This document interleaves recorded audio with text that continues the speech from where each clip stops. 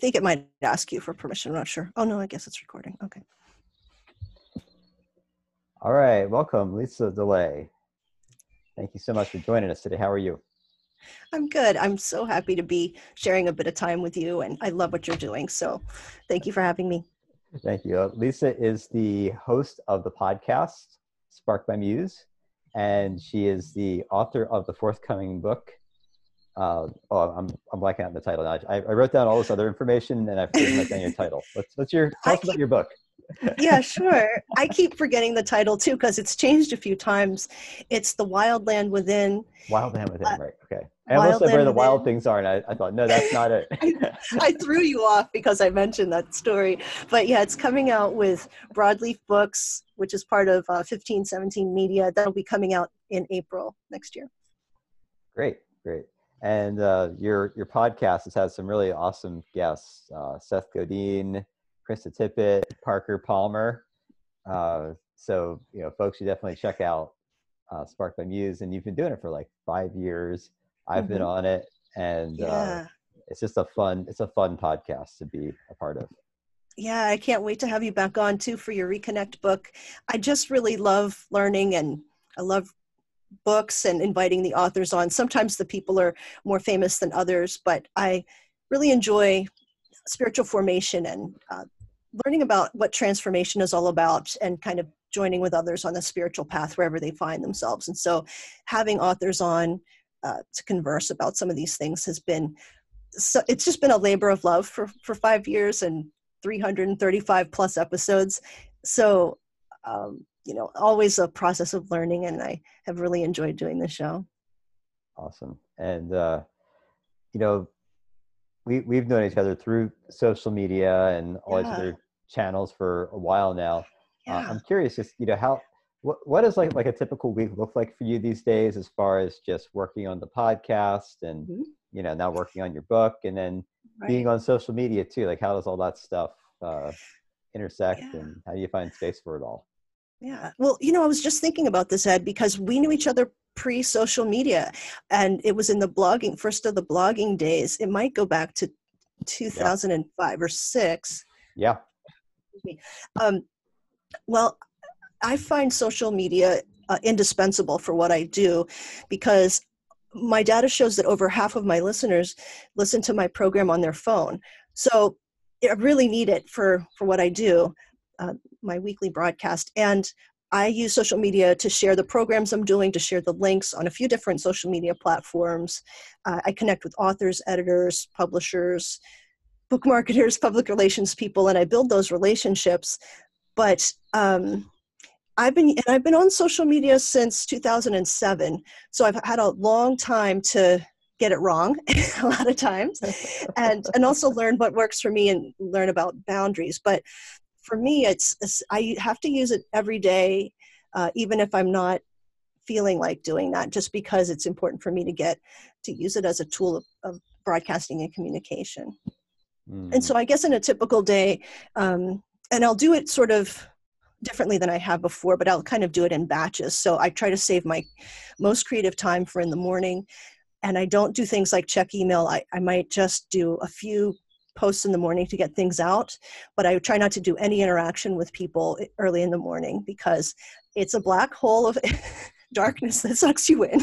And I want to interact with my friends on there. I've met so many amazing people. So for all of it can be like a sewer. Twitter is my main place of where I go, and it can be a terrible place, but I have met just dozens and dozens of the most amazing, beautiful people, and I cherish those friendships and connections really deeply. So I will interact.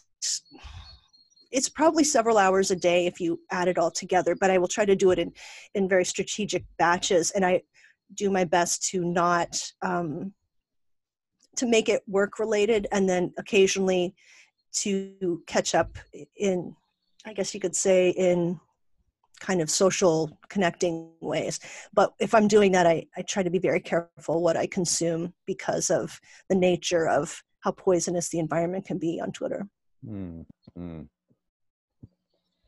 And then your book, like share us a little bit of your journey with your book and just how you got to the point that you have a book coming out. I mean, you've been, podcasting and interviewing authors, but I know that you've had some stuff in the works here for a while, and you've got kind of a journey to share with readers. Mm-hmm. Sure. Well, in 2010, I got a master's degree in spiritual formation, and I never wanted to have a church or anything like that, but I wanted to write. And during the process of going to seminary, I had a lot of things in mind that I thought would be interesting to write about in terms of how do we grow in Christ likeness? How do we, what is it that happens in our lives, in our hearts, that grow the fruit of the Spirit, which is really, that's God's work in us. That's how grace is grown in our lives. And so this has been ongoing for a long time. And I had a blog called Life as Prayer based on Brother Lawrence of the Resurrection and some of his work, practicing the presence of God, and trying to go after some of that. What does it look like when you dialogue with God all day and think of God's presence in your life all the time? How does it change you? How does it reorient the way you see the world? So that's been kind of my driving passion through blogging. And then in 2015, I began to explore that more with authors and books and things like that. And I did have an agent for a little while and put some book ideas out there, and the publishing industry kind of collapsed around me, and that didn't go super well. And I did publish independently about 6 or 7 times on Amazon. You can see books up there. But I think what was important was that they always wanted a platform, and I didn't have the numbers to make the accountants happy. The editors were fine with me, the accountants not so much. Once the podcast got going, and I have a lot of author connections, and so that really helps to have people know you and be able to connect with you, and having those relationships makes a huge difference. And so then it became a good bet, I guess. So yeah, go ahead. I don't know. It's all about numbers in the end, isn't it? So so what I'm hoping to do with this book really is talk a lot about how we can heal and how we can become like Jesus, which is hopefully the point of being on this earth, is also centering marginalized voices that are usually seen as contextual theology or contextual spiritualities on the outside, and white-centered ways of seeing God are considered normal. And actually we learn from the margins. Gospel comes from the outside, from the margins. And that's really what I'm hoping to do that's unusual in this book, that spiritual formation books tend to not even consider or demonstrate in the book really at all. So that's kind of a new piece that I've never really seen in a spiritual formation book that I'm hoping to kind of add to the conversation in the field. So we'll see. And then at every chapter end, there are practices that you can engage in. So it's not just for your head, it's really to invite people onto a journey to go into the landscape of their heart and find out it has climate, find out it has a weather system. And I'm using Evagrius Ponticus, his model about afflicting thoughts. Instead of looking at the Western idea of deadly sins and moral deficits, I'm looking at the healing model of sin, and that Evagrius, one of the Desert Fathers, didn't believe in original sin, and none of the Eastern Christians do. They believe it's about getting us from sickness to health, and that is very restorative, and that is very good news for someone who's into spiritual formation and wants to feel whole and well again. Right. Yeah, which, I mean, that's a great, I couldn't ask for a better segue into like talking about social media, because that's like the afflictive thought, like, yes. Factory, like, oh my gosh, right? And the vainglory factory. So the vainglory piece. So vainglory is, which I did not know what this was. It's just the temptation to self-promote, but Literally, Mm. social media cannot exist unless you act vaingloriously. And this is actually a problem for good people, so-called, righteous people, more than anyone else, because they want a virtue signal that they're good, because there aren't tangible material things. Like if you're a good person and you help somebody out, you don't really get money from that, or power, or like promoted, or necessarily. But what can help is that people think you're a good person, so it's a status signal. And you can say, oh, Mm. I'm so glad that we delivered groceries to so and so's house, and then it looks, oh, did I do Right. anything wrong? I'm an example, I'm just showing people I'm good.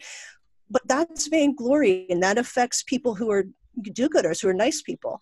And it's a way to, it clicks into this social affirmation thing, which instead of doing good because it's good, because Jesus would do that, and because you're working for God, essentially, it's like, if you didn't get to post it, it wouldn't feel like it was worth It anything. didn't It wouldn't, happen. it'd be like, I didn't get to post it. Did it even happen? Yeah. You know? Yeah. So that is one of the trickiest parts of social media, is that it's just vainglory everywhere. So it's been normalized, and it doesn't even seem wrong. Like the humble brag is one of them, or what's the other one? Well, the virtue signaling is basically Yeah. what we're talking about. And I'm not saying it's bad to say that you did something nice. It's not. But a lot of No. times we get caught into the trap of, if you get the thought in your head, oh, I really hope people think I'm kind. I really hope people think I'm smart. I really hope people think I'm better than that next person who, who is fine with kids in cages, because I'm not fine with that. And that's kind of like, that's exactly a signal to show superiority, moral superiority, or spiritual superiority. And boy, oh boy, is that a huge trap, Mm-hmm. for Mm. Christian Twitter, for any Twitter. Right. For me too. I'm not immune at all. Yeah. Yeah. That kind of reminds me. I was texting a friend of mine who lives in Nashville, and he's very active on social media. Documents a lot of stuff. But he said, "Hey, I'd love to talk, but I'm out, feeding the homeless with this other friend of ours who's also really active on social media."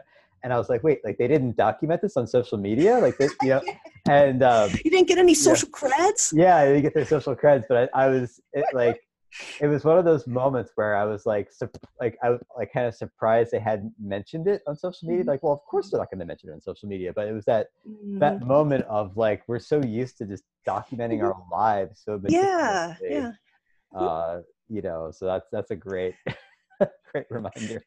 Yeah, and it's kind of, we're used to documenting, hey, I watched this show, this is what I did today, and some of the stuff's great, and you're just like telling friends what you did. And it, at first it's no big deal, but it's kind of like, well, these people did something, well, I kind of did something nice too. I don't want people to think I don't do nice things. Right, right. But that's the whole thing. If we give in secret, that actually is an inoculation against vainglory, if we give in secret. And I think that that's actually Mm. what creates the spiritual fruit. We don't do it. That's the work of the Spirit, but it tills the heart, the ground of the heart, for that better soil, that for the seeds of God's work.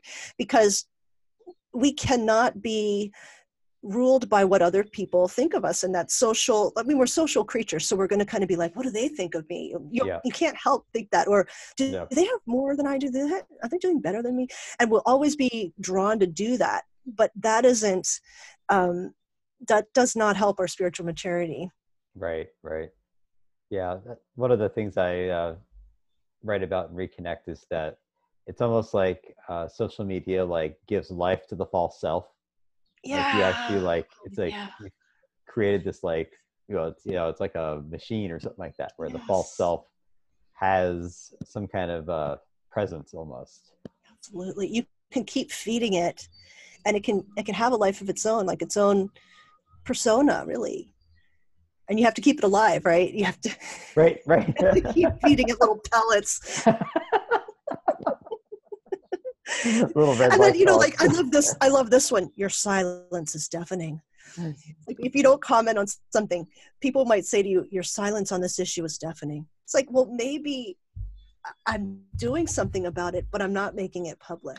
It's almost like people will almost try to punish you on social media if you're not vocal about every single thing, or not saying what you're doing about every single thing. It's quite possible that social media is not the center of people's lives who are down in the trenches actually doing something. It's possible that they're not silent. They're just silent on social media, and they could be very actively working and self-sacrificing.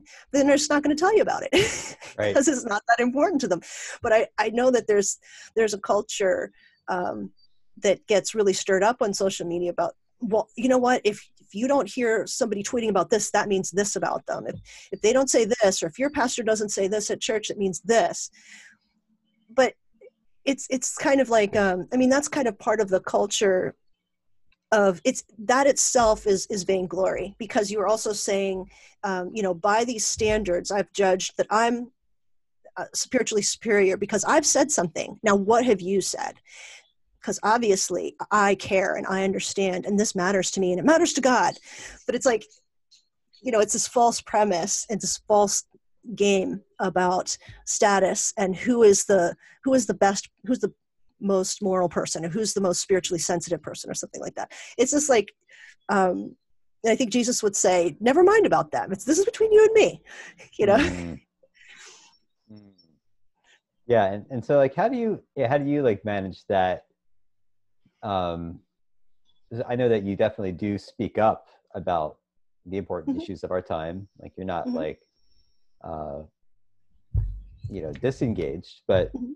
how do you manage that, like, for yourself? And like, is there like a check you try to put on yourself as far as, before I post about this, what am I gonna, Yeah, you know? definitely. Things have really changed since the pandemic too. I will say that because the level of angst, fear, misery, or whatever you want to say, a whole bunch of things, has ratcheted up. I feel like I have more of a responsibility to not add my own. Occasionally I will say if I'm not doing well or something, but I want to add light and encouragement, and where I can, I want to add that. Especially, I'm talking about Twitter. Now, I've had to pretty much leave Facebook alone because I feel like it's such a toxic place. I'm just there a little bit, and then I kind of jump off. So I'm mostly talking here about Twitter. But what I've noticed, even people I really love their books and I love their work, but on Twitter, it's a constantly criticism or negative things, and just truthful things and authentic things. And that's fine. But along with the course of many other people doing the same thing, like, my little soul can't take it, my little fragile soul. So I'll put them on Yeah. mute, or I'll put them on see them less. And I also have a favorites list of people. I'll just scroll through my favorites. And those are people who I find encouraging, generally speaking, and are kind of adding to things. I have this special rule about, and I should move it down to 3, but I have a special rule about Twitter. If I see 5 things that make my heart kind of go, ugh, I log off, because that's too much. That's like, how much poison is enough? And I can only take, it's like, decide how much poison you want, make up your rule. For me, it's been 5 bad ones. And it could be, and not to say that I go to Twitter for my news and to see what conversations are about terrible things like George Floyd and stuff. I don't want to be unaware, but at the same time, it's a fire hose of horror. And so I just know how much poison I can take, and I have to then consume news in a different manner. And so sometimes it'll have to be just 3 negative tweets until I get the 3rd one, or 5. And then I'm like, okay, we're done. And that's why I have like a favorites list, and I'll go down there. And I just have to be very sensitive, because I'm on enough for work that it can be very soul damaging. And I think that's the thing about what I'm calling like soul hygiene, which is making plenty of space for renewal, making plenty of space to find a sense of God's presence through contemplative prayer, through spiritual practices, where I might get out in nature and really notice, really listen. How many birds can I hear? How many insects can I see? What is the wind? Feel everything with my senses. What am I feeling? Can I taste anything? What am I, because you have to, in my case, I have to get back into my body and get out of the swirling motion and noise of my head that Twitter only enhances and amplifies. Right, right. So there have to be a lot of things I do that I put a lot of limits on my social media stuff, because I've been at it for a long time, and it does suck time and energy out of my life that could be best put somewhere else, for sure. I also limit for my phone. I have one game. I don't have a lot of games. I don't have a lot of distracting apps, and I have turned all my notifications off. So I never get reminded like, bing, hey, you have messages. Don't have Right. Facebook on the app, Right, on my right. as an app on my phone at all. And so that makes sure that I can have my time. I try not to think of my phone as a connection tool, but I do have Twitter on there. So that's where I'm a hypocrite. Sometimes I go on there and I'll be like, but I have noticed when I do go on Twitter, if it's not for work or connecting with friends in a real positive way, it's usually pretty obvious that I'm starting to live unconsciously, that I feel frustrated or disconnected. I'm trying to find consolation and connection. And I'm using my phone and social media a lot more like a surrogate for those things. If I'm being honest, it's because I've fallen into a kind of a bad place where I'm more disconnected with God and myself and others. And I'm like hoping that this will kind of work. Right. It does the opposite, right? Yep. So. Yeah, there's a great Thomas Burton quote about, trying to, I'm going to butcher it, but it's somewhere in my book about, the things that we try to use to solve our problems make things worse. I feel like that's the social media right there. Mm-hmm. It gives you a promise of connection, just enough to seem real. But, Twitter will tell you this is real life, and it presents this really kind of horrible picture of some of the worst of humanity and some good stuff too. When actually you go into real life, you're like, actually, if I look around, things are pretty much okay. There's trouble, there's misery, there's stuff happening, but it's not that intense as Twitter would make you believe. Right. I mean, I feel like part of the problem is that, you could go to a news site and read the news, but if you go to Twitter, you get the news and then you get all the commentary and all the comments and reactions, and that can be really hard to just to sort out how to respond. Right.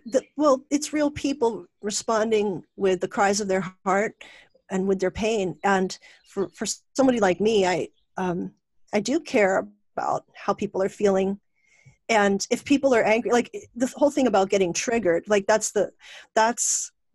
a trigger factory. Twitter is a trigger factory, right? And the more you're triggered in some direction, usually negative, the more money they make. And so of course they're going to make sure that that the algorithms for bad news are better and more far reaching. And so we're being manipulated. And I think that's, as long as you know that going in, you're going to be manipulated. How much of that do you want to put up with?